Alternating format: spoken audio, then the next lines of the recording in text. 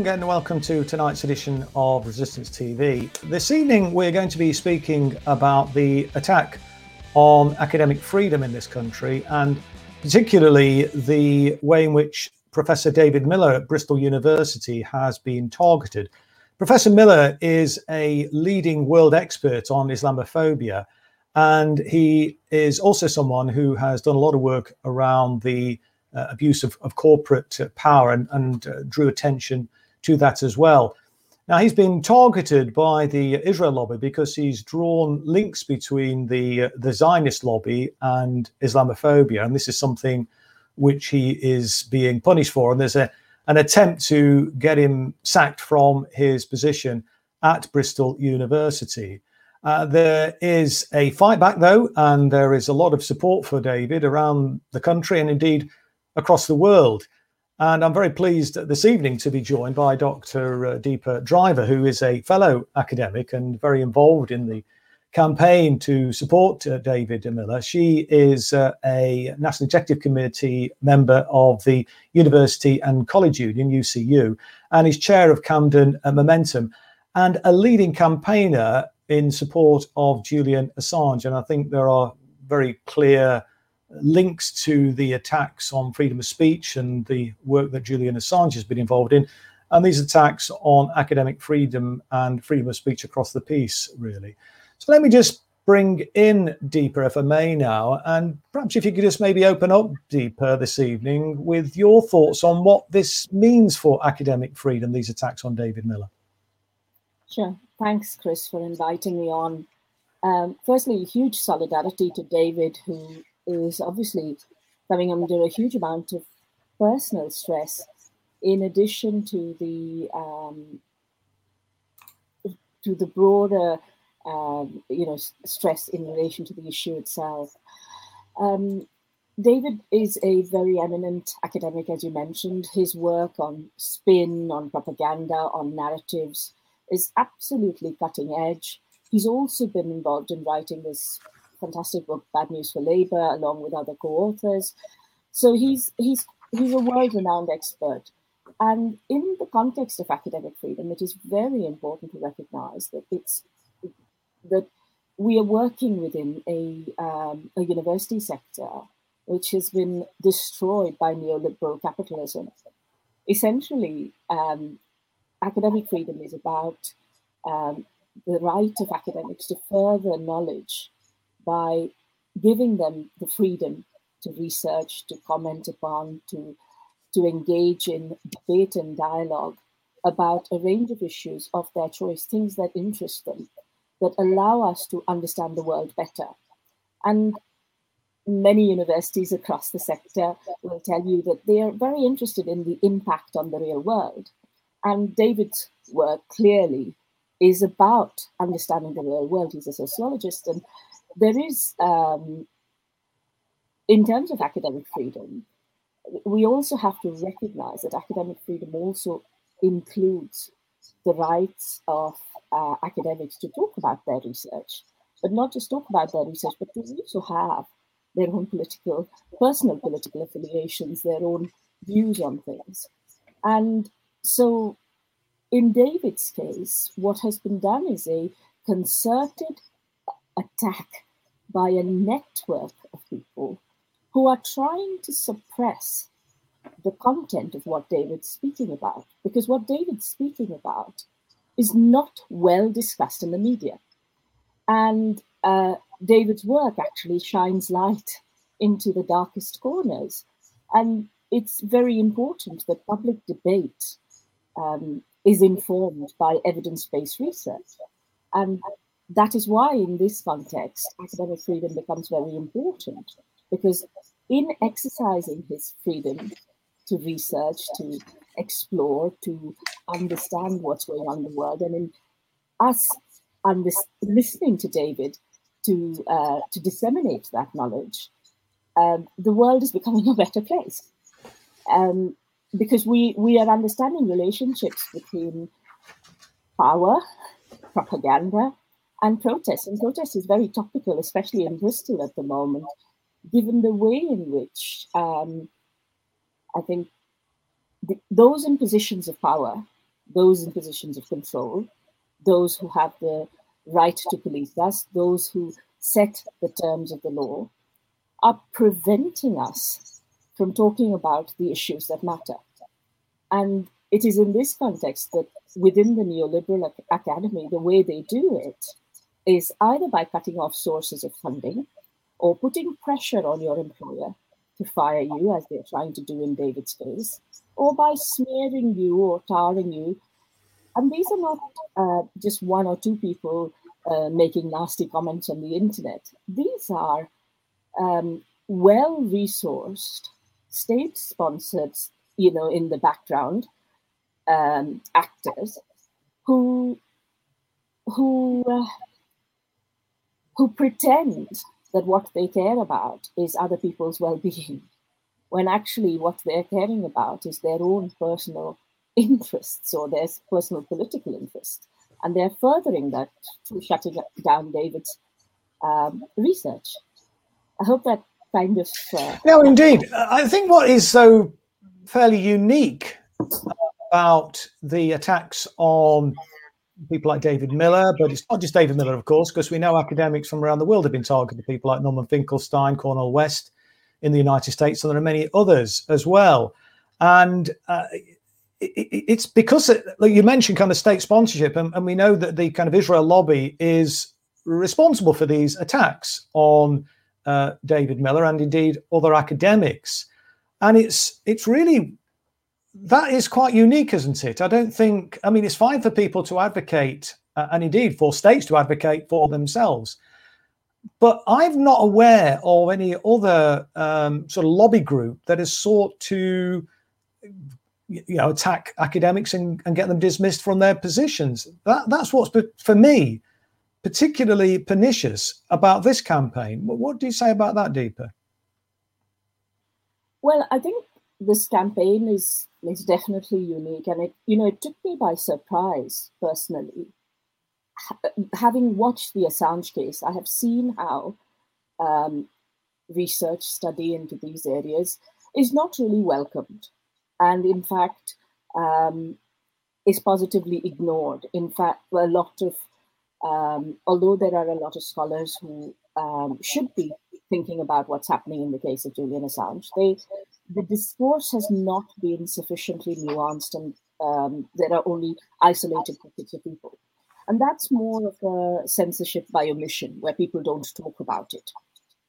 In David's case, the attempts at censorship, you're absolutely right in pointing out, are pretty aggressively being omitted, in the sense that they're trying to get David chucked out of his job, they're trying to discredit his research. I've seen this happening in relation to some extent to the academics that, in fact, David is a part of in relation to work they're doing on Syria. But you're right in terms of states cutting down on this. I'm reluctant to... I recognize that this is unique and special, but I think, what's special about this is the scale and the control that these people exert. But I think you can also see it in some elements of neoliberal discourse. And most people assume that it's the same kind of thing, whereas this is much more active, the way in which the suppression takes place.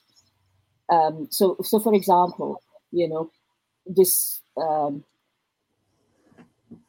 of idolizing of war, the way in which finance is talked about, the way in which modern capitalism is talked about in very positive terms, or financial innovation is talked about in positive terms, is a manipulation of the discourse in itself. And unfortunately, quite a lot of that is propagated by academics who are being forced into narrow channels where, for example, at the University of Leicester, they've been told that they're going to get rid of people in the business school, in the management school, who are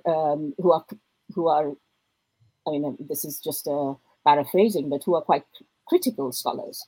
So it's happening in various ways where university management, for example, Liverpool are now shutting down life sciences in terms of, saying, okay, we're going to have cutbacks.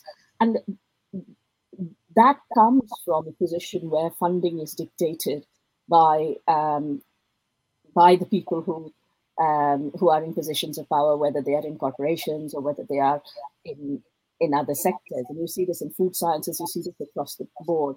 But the active targeting of academics to push them out of their positions is quite unique to the Israel lobby. Yeah, I mean, and your point about neoliberalism, I think, is well made. And I think certainly the military-industrial complex kind of benefit from a kind of a neoliberal approach to kind of arms sales and so on, and the kind of huge profits that are made from that. And certainly they benefit from an unstable Middle East. And certainly, Israel is a big military power, and there is a lot of money to be made, I guess, from that. So that is a really important point. But what I think is also significant is the number of parliamentarians that are weighing into this debate. And of course, the UCU, your own trade union, was also targeted, wasn't it, a few years ago, and was subject to a quite a substantial court case where there was accusations made of anti-Semitism, and the UCU was given a clean bill of health, won the case. And the witnesses for the other side were deemed to be unreliable, and they included people like John Mann, the former Labour MP, now the so-called anti-Semitism czar, and the former chair of the so-called Jewish Labour movement, Jeremy Newmark, who were both highly criticised by the judge. I mean, do you remember that case, Deepa? Before my time, Chris, but as in, it was while I was still in the union, but not while I was in a. The thing, I guess I should admit this, because I guess some of your viewers are in similar positions. Quite a lot of my switching on about what happened, what's happening with the Israel lobby and the anti-Palestinian Islamophobic kind of racism has been partly through the Assange case, but partly through the vilification of Jeremy Corbyn and the concerted way in which you and others were targeted in order to, you, Ken Livingstone, and others were targeted in order to completely undermine everything that he stood for. And I remember feeling very upset about the fact that, recognizing that if you were an anti-Semite or a fascist or an evil whatever, it would not bother you so much. It would not bother Jeremy so much. But the fact that you are lifelong anti-racists makes a big difference to how you feel about this. And largely, the reason why even supposedly intellectual or academic people like myself, I used to work in industry before and worked for the regulator, so I should have been more switched on. But the reason many of us don't know about much of this discourse is because, firstly, the mainstream media doesn't talk about it at all, or rather, when it talks about it, it's a very stilted conversation, very one-sided, very much pushing establishment narratives. But also, it feels quite scary to talk about this. I think, for example, in relation to this campaign to support David, many academics who signed a letter in support of David's rights to academic freedom were targeted online, harassed by someone calling themselves the Tony Benn University, and then making quite abusive kind of tweets, tagging in our employers. And I think many people feel very reluctant to talk about Israel-Palestine, to talk about the conflation of anti-Zionism with anti-Semitism, to talk about how to say, this isn't okay. We should be allowed to research this, because the immediate presumption is you're somebody who's immoderate, who's not. And in academia, we always pride ourselves that, we're very critical. We look at both sides of the picture, and as a result, these kinds of middle of the road answers come out. Unfortunately, when the scale is from bad to very bad. If you're middle of the road, you're still pretty bad. Instead, if the debate was more normalized, then you could, engage more effectively with it. Do you not think, though, Deepa, the way to normalise the debate is for people to bravely speak out? Because the more people that speak out, the easier it becomes, isn't it? I think so. I think it's about rebalancing the power, because what's happening is that very powerful people are telling us what to think, how to think, whom we can listen to, whom we can talk about. And if we even step out of line, the thought police are stepping in to tell us how we should be. And the only way you can take back control, and I'm sorry to use this phrase which has been popularized by Boris, but the only way to take back control really is to stand up to bullies, because you don't deal with a bully by playing to their game or listening to their tune. You do it by standing up and saying you won't take it anymore. And we've got to do this, because once these people who are in so much control find, one or two people speaking up, they're very good at stamping down on them very hard. Yeah. Julian Assange, for example, has been in Belmarsh prison for 2 years now, and was inside the Ecuadorian embassy, guarded by police, tens of millions of pounds spent on guarding that embassy to ensure that he didn't get medical treatment, to ensure that he couldn't make his way out to a friendly state, to prevent, lots of efforts put in by Keir Starmer's CPS to prevent the Swedes from coming in, interviewing him. This kind of effort is by powerful people to police how we behave, just like they police us in Bristol, in London, yes, at the Sarah Everard Vigil. They police us by putting their foot on your neck. That's what they're doing to individuals. And the more of us stand up, and this we know on the left, it's only solidarity that works. And we have to stand together to say, no, we won't take this, because this is about our lives and our right to know what's really going on in the world. I mean, you make a very good point, I think, Deepa, there, drawing the parallel with Julian, because he was isolated, he was left on his own. And yes, he got a lot of support from grassroots activists, but people like myself, when I was targeted, and people like Ken Livingstone and others, high-profile people did not speak out. I was really disappointed, I've got to say, by the lack of solidarity from the Socialist Campaign Group. And it must have been incredibly hurtful for Julian to be in a situation where fellow journalists have just sat on their hands and not said anything, with the notable exceptions of obviously people like John Pilger and a few other notable exceptions like that. And it's gratifying to see the level of grassroots solidarity. But, I wonder if there'd been an outpouring from fellow journalists, as if there had been an outpouring of solidarity from fellow parliamentarians who claim to be socialists, anti-racist, anti-imperialists, whether the outcome might have been different. What do you think? I think it certainly would have been. I think we cannot underestimate the power of those who are in very complex networks, who are self-supporting each other and pretending, whether in your case, in Jeremy's case, pretending that they are, independent actors, but they're all well-networked, highly well-resourced, and unwilling to let anybody who strays from that narrow path of the acceptable narrative to even be heard. So, yes, you're absolutely right. If the Socialist Campaign Group, and you're right, and like me, I'm ashamed of the Labour Party in the way it behaves right now. In when they choose to abstain on the Spike Cops bill, when they choose to sit on their hands while this, protest bill is going through, and then, suddenly at the last moment, they're all over Twitter saying, oh yeah, of course we were going to say something about it. And all this while they'd all been sitting tight and not saying anything. Similarly, when you were vilified, when Ken was vilified, when Jeremy was vilified, all of them saying, oh yeah, we support Jeremy, but we won't put our names to anything. And it's, the very idea that their response to most of these things is just a strongly worded letter, if at all, is just absolutely appalling.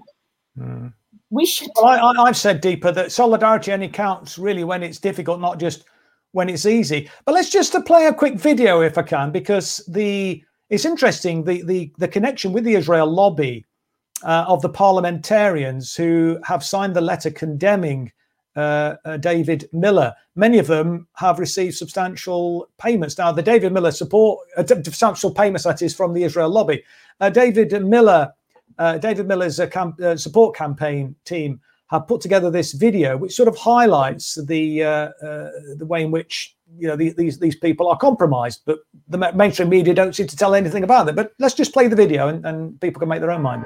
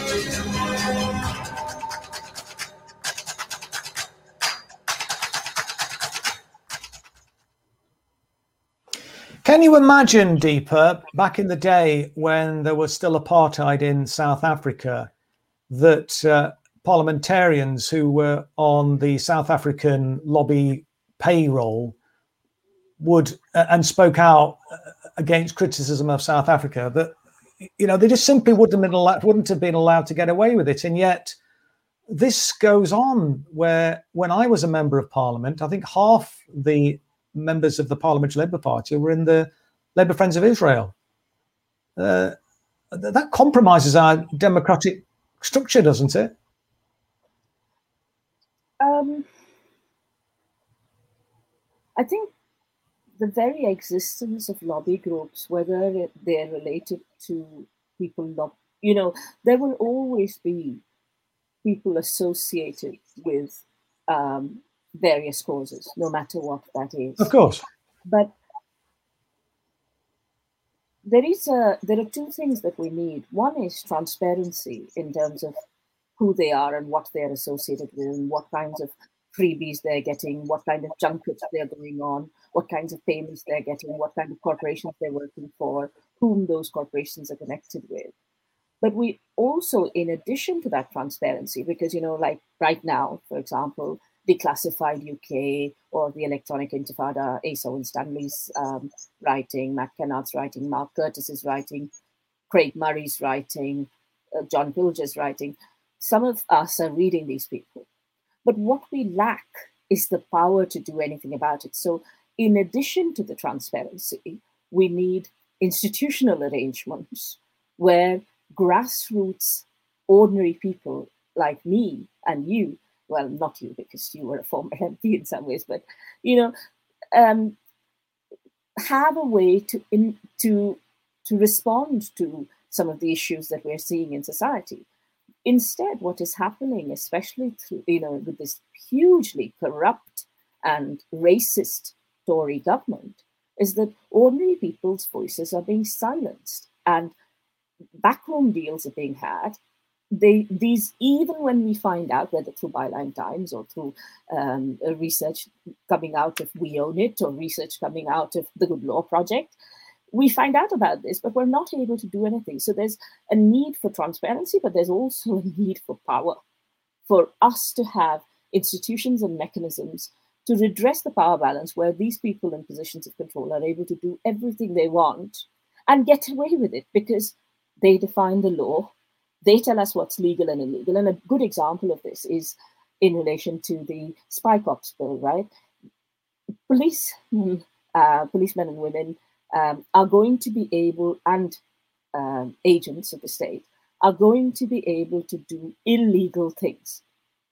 They're going to be able to kill, they're going to be able to rape, they're going to be able to destroy people's personal relationships, and they're going to be able to do this legally. This is a complete, it's the overturning of, they say this is the law now. And then what we do in terms of protest, whether it is in terms of the protests in London or in Bristol or elsewhere, is termed illegal. And they're using very, very well-known positive motives, whether it is the protection of women or whether it is avoiding COVID or whether it is the protection of ethnic minorities or whether it's anti-racism, to suppress any attempts to hold them to account. And that's where,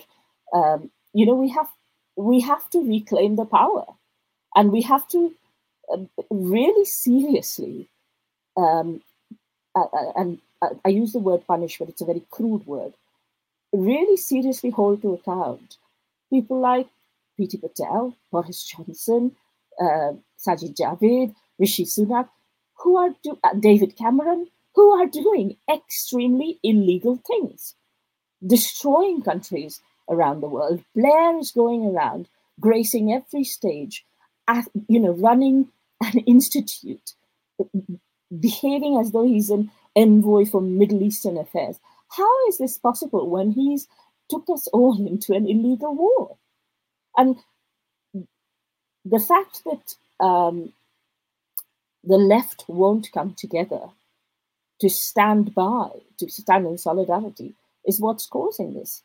We have to, kick out the Starmers and the Nandis and the Angela Rayners of this world.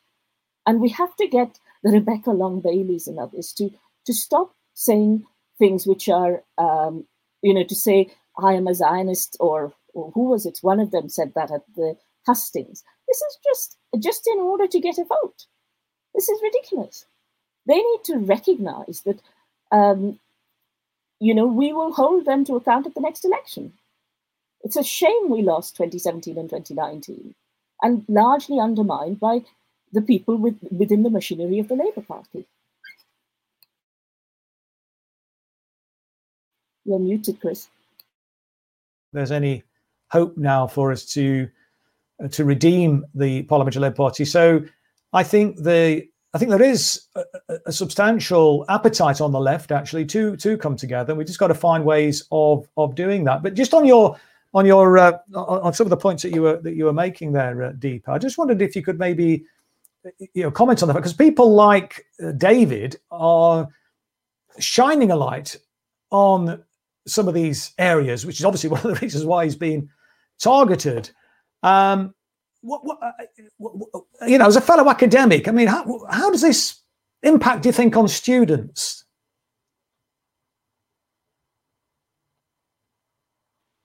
Sorry, I was trying to unmute myself.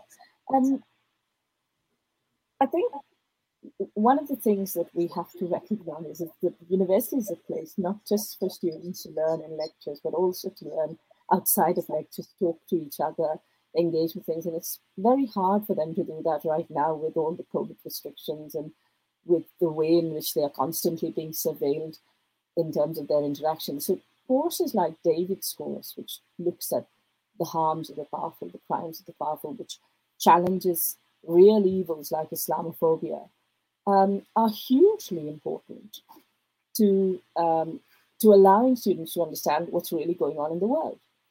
And a lot of the relationship between staff and students is now treated as some kind of high-end Deliveroo, where all students do is rate staff on satisfaction scores based on, sorry, there's a sound in the background, and this consumer-producer relationship, which is taking place because of the way in which universities are funded. UCU absolutely opposes student fees, is what is creating a context where universities are so desperate for funding from various sources that they are not concerned about their primary purpose around education. What they're concerned about is about how they make money, how they enrich middle managers, how those middle managers then enrich their cronies in the big consulting firms who come and give you some advice which you could have found within your institution itself, and then destroy the institution and pretend that all this is for the interests of students. And quite a lot of the time, the ways in which managers express our relationship with students creates expectations amongst our students that we will behave with them in the same way as somebody delivering a meal or whatever else is being rated, and they shouldn't be rated either. And what we find is when we step away from this, when in my classrooms, for example, I try very hard to talk to my students about what's really going on in the world. And when most of the time when people do this, they're doing this at great risk to themselves. So I think there is a degree of self-censorship that then takes place, which then makes university not a place where people get educated, not a place where you expand your horizons and understand different ways of looking at the world and make up your own mind about what's going on. Instead, you are told, this is what you learn. And then you're told, oh yeah, you've been given lots of freedom. And it's a complete and utter nonsense.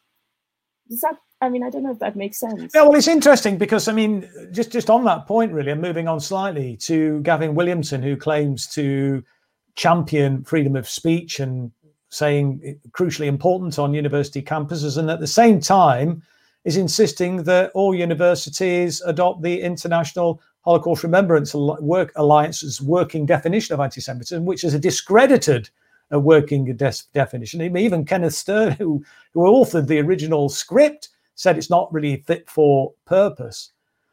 There's a real contradiction there, isn't there, between what Gavin Williamson is saying on the one hand and then what he's saying on the other. The two things are contradictory, aren't they? Freedom of speech and insistence upon the adoption and implementation of the IHRA.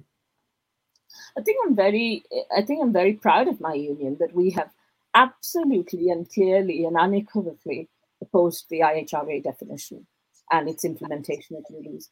But many universities, because they're reliant on either government funding or their relationships with people in government and the way in which the current Tory government talks to our universities, puts people who are in charge of universities who are only motivated, many of whom have only got to their senior positions because they have self-censored or they have bought into this narrative. They don't see anything, they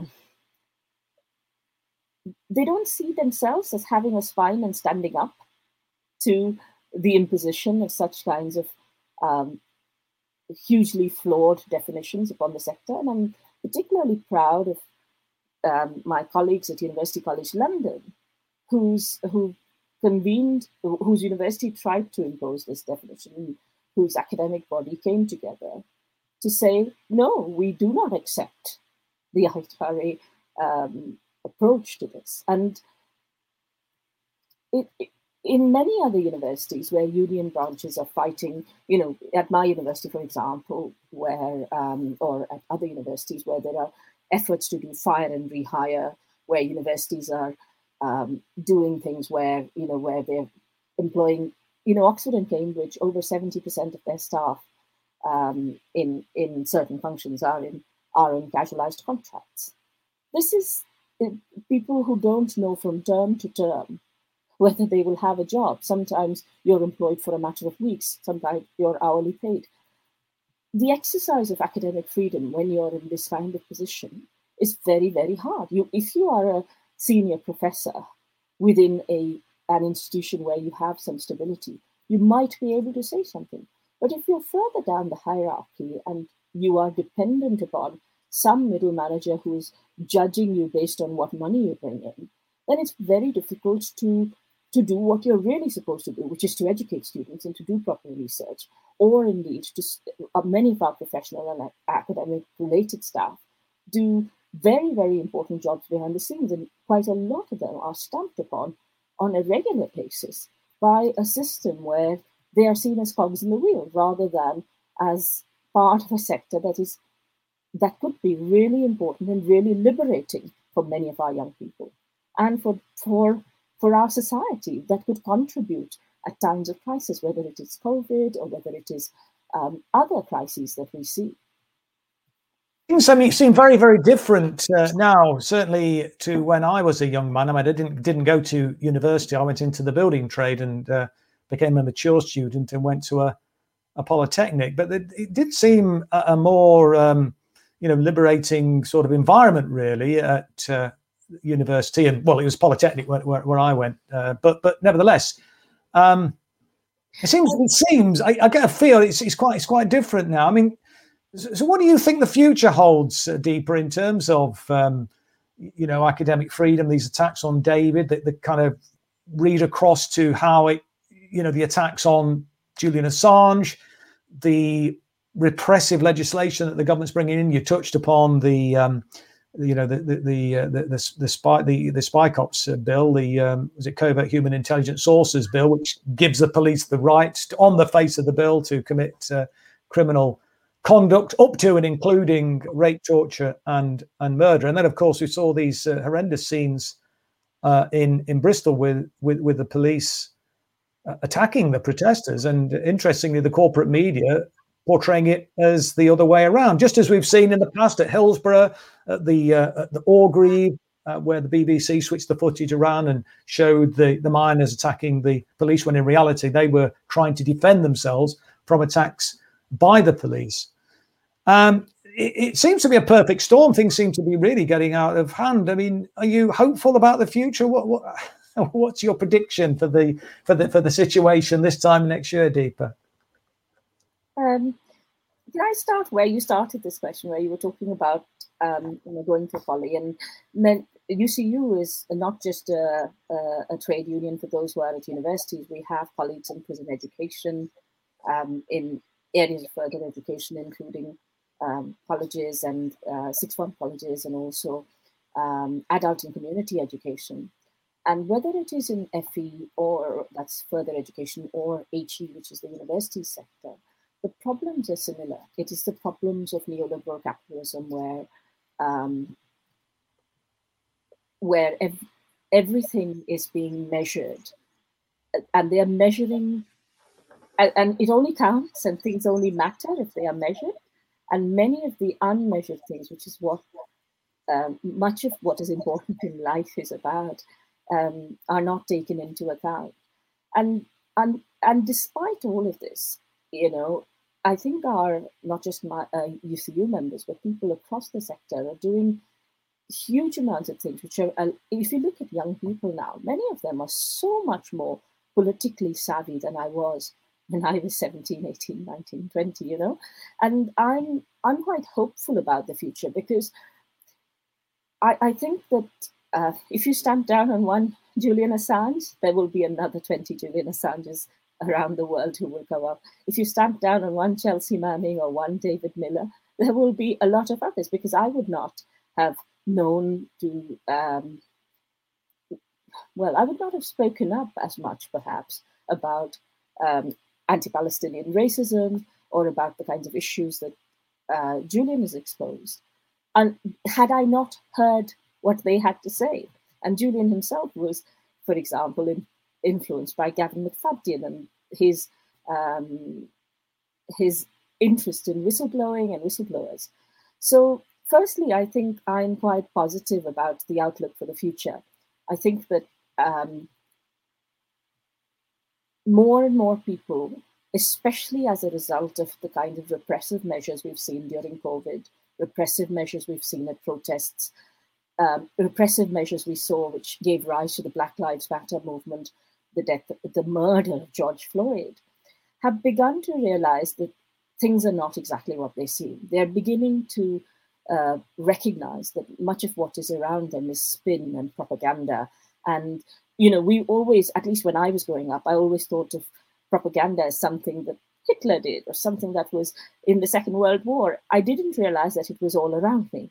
And I think more and more people are beginning to realize, which is why we hear comments about fake news, that much of the mainstream media is corrupted, is weak, and the people who are in these positions where we see them, say Andrew Marr or others, it's fantastic when you hear Noam Chomsky saying to him, well, the reason you think you're not self-censoring, but the reason you're in your position is because you self-censor.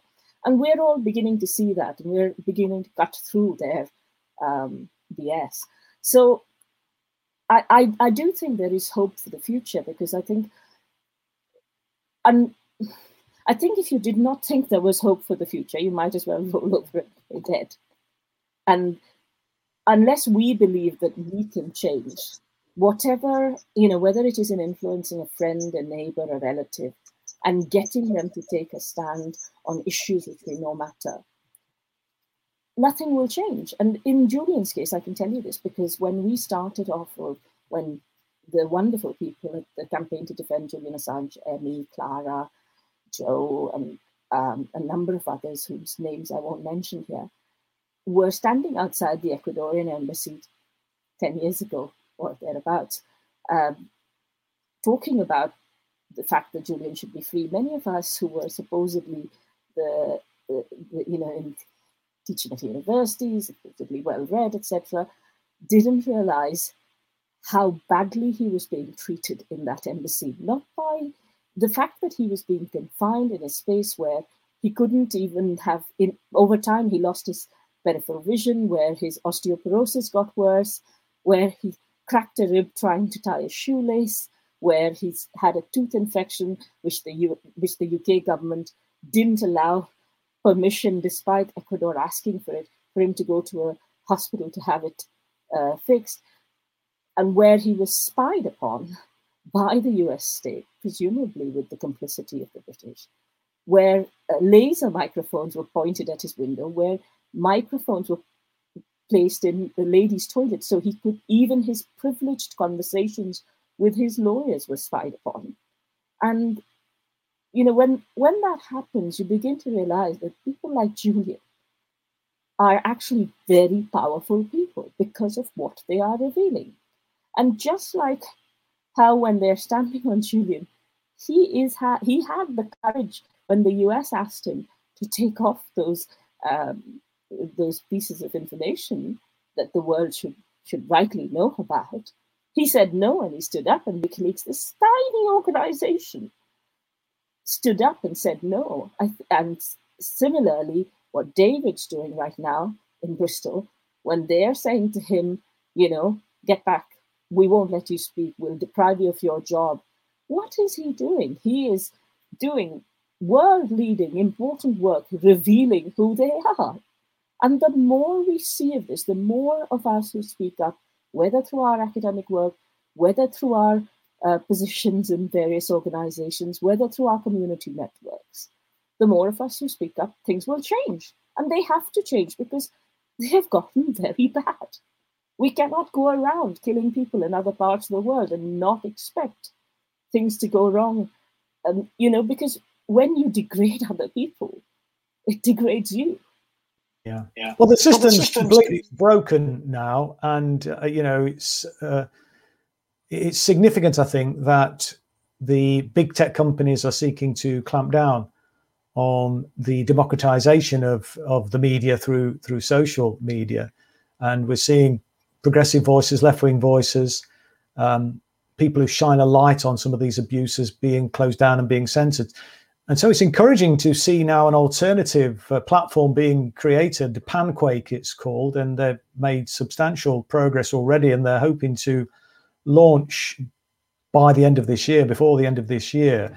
And anybody who's watching, I definitely recommend that people look out for Panquake if you look on your search engine for it and go and support it, because the way in which social media did give that voice to the previously unheard is more problematic now. More and more, people are having their platforms closed down, and it's really important, therefore, I think, that we do support Panquake, because it will be a genuinely open and democratic platform that will be available for all of us. And so, we can challenge these big tech companies, because they are now acting on behalf of predominantly the United States, but big corporate interests, as it were. And as for the corporate media, I mean, as Noam Chomsky, who you quoted there, Deepa, famously talked about the manufacturing consent, and we've seen that all the time. We perhaps weren't as aware of it in the past, but I remember things like manufacturing consent for the Falklands War, manufacturing consent for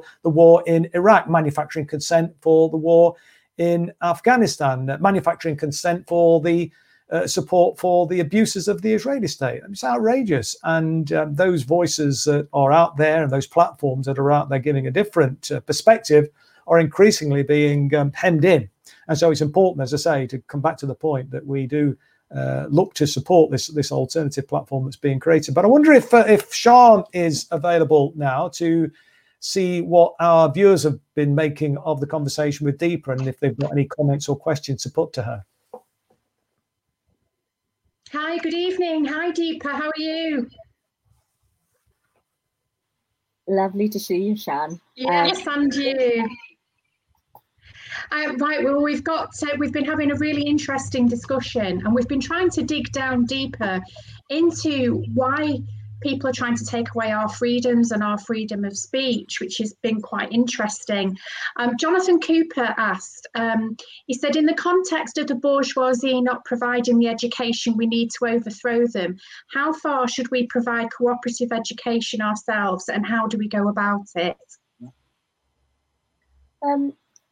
I think Jonathan's right. It was Jonathan, wasn't he? Yeah. And he is right. We have to work in terms of educating each other. Sometimes this education is formal, and quite a lot of education is actually informal, is in relationships, is in talking to people, is in engaging with others, in educating yourself to some extent, trying to look beyond the spin and the narrative to who benefits from certain narratives being popular, and trying to look past the weaponization of various identities in some ways, and various personal needs or positive ideals, whether it is anti-racism or feminism, to look, people using these positive ideals to actually suppress a discussion of what really matters to all of us. And I think we have to go back to that. Andrew Feinstein, who was served in Nelson Mandela's cabinet in South Africa, once said to me, he said, it was just before the end of apartheid that things got really worse. Somebody he knew was thrown off the ninth floor of the building, and the brutality was just horrendous. And when I see what's happening in Britain now, the brutality of children going hungry, and this government willing to pay for, Trident, and willing to pay for all kinds of destructive things, but not willing to pay people a minimum wage, not willing to pay our nurses a fair wage. I just think things have gotten so bad that we have to, educate each other and push out of this, because otherwise, we will continue to stay in this kind of intellectual slavery. But slavery went on for ages. Apartheid went on for ages, with everybody thinking, oh, you can't do anything about it, it's going to be the way of the world. But actually, both been stamped on and pushed away. So I think there is a chance for us. Thanks, Deepa. Okay, we go to Acha John. Where is the starting point to flirt around and study all this?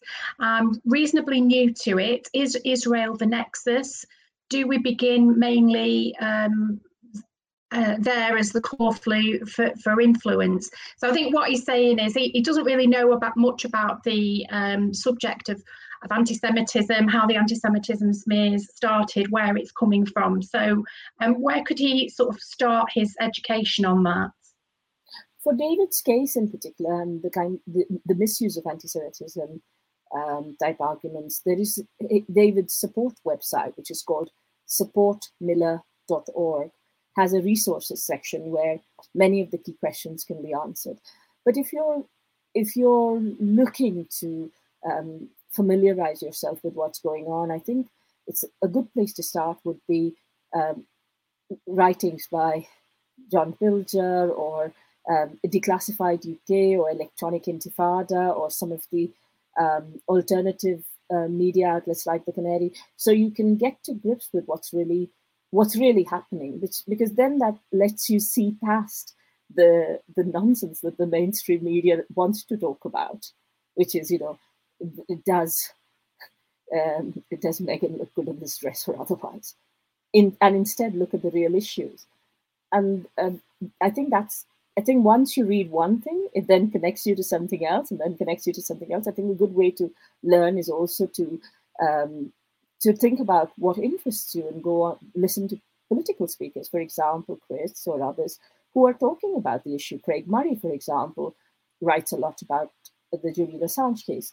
WikiLeaks' own website has a lot of information that are, I guess, I mean, I don't know where you would start from scratch, but there is a website on called medium.com/elephants in the room, elephants with an S.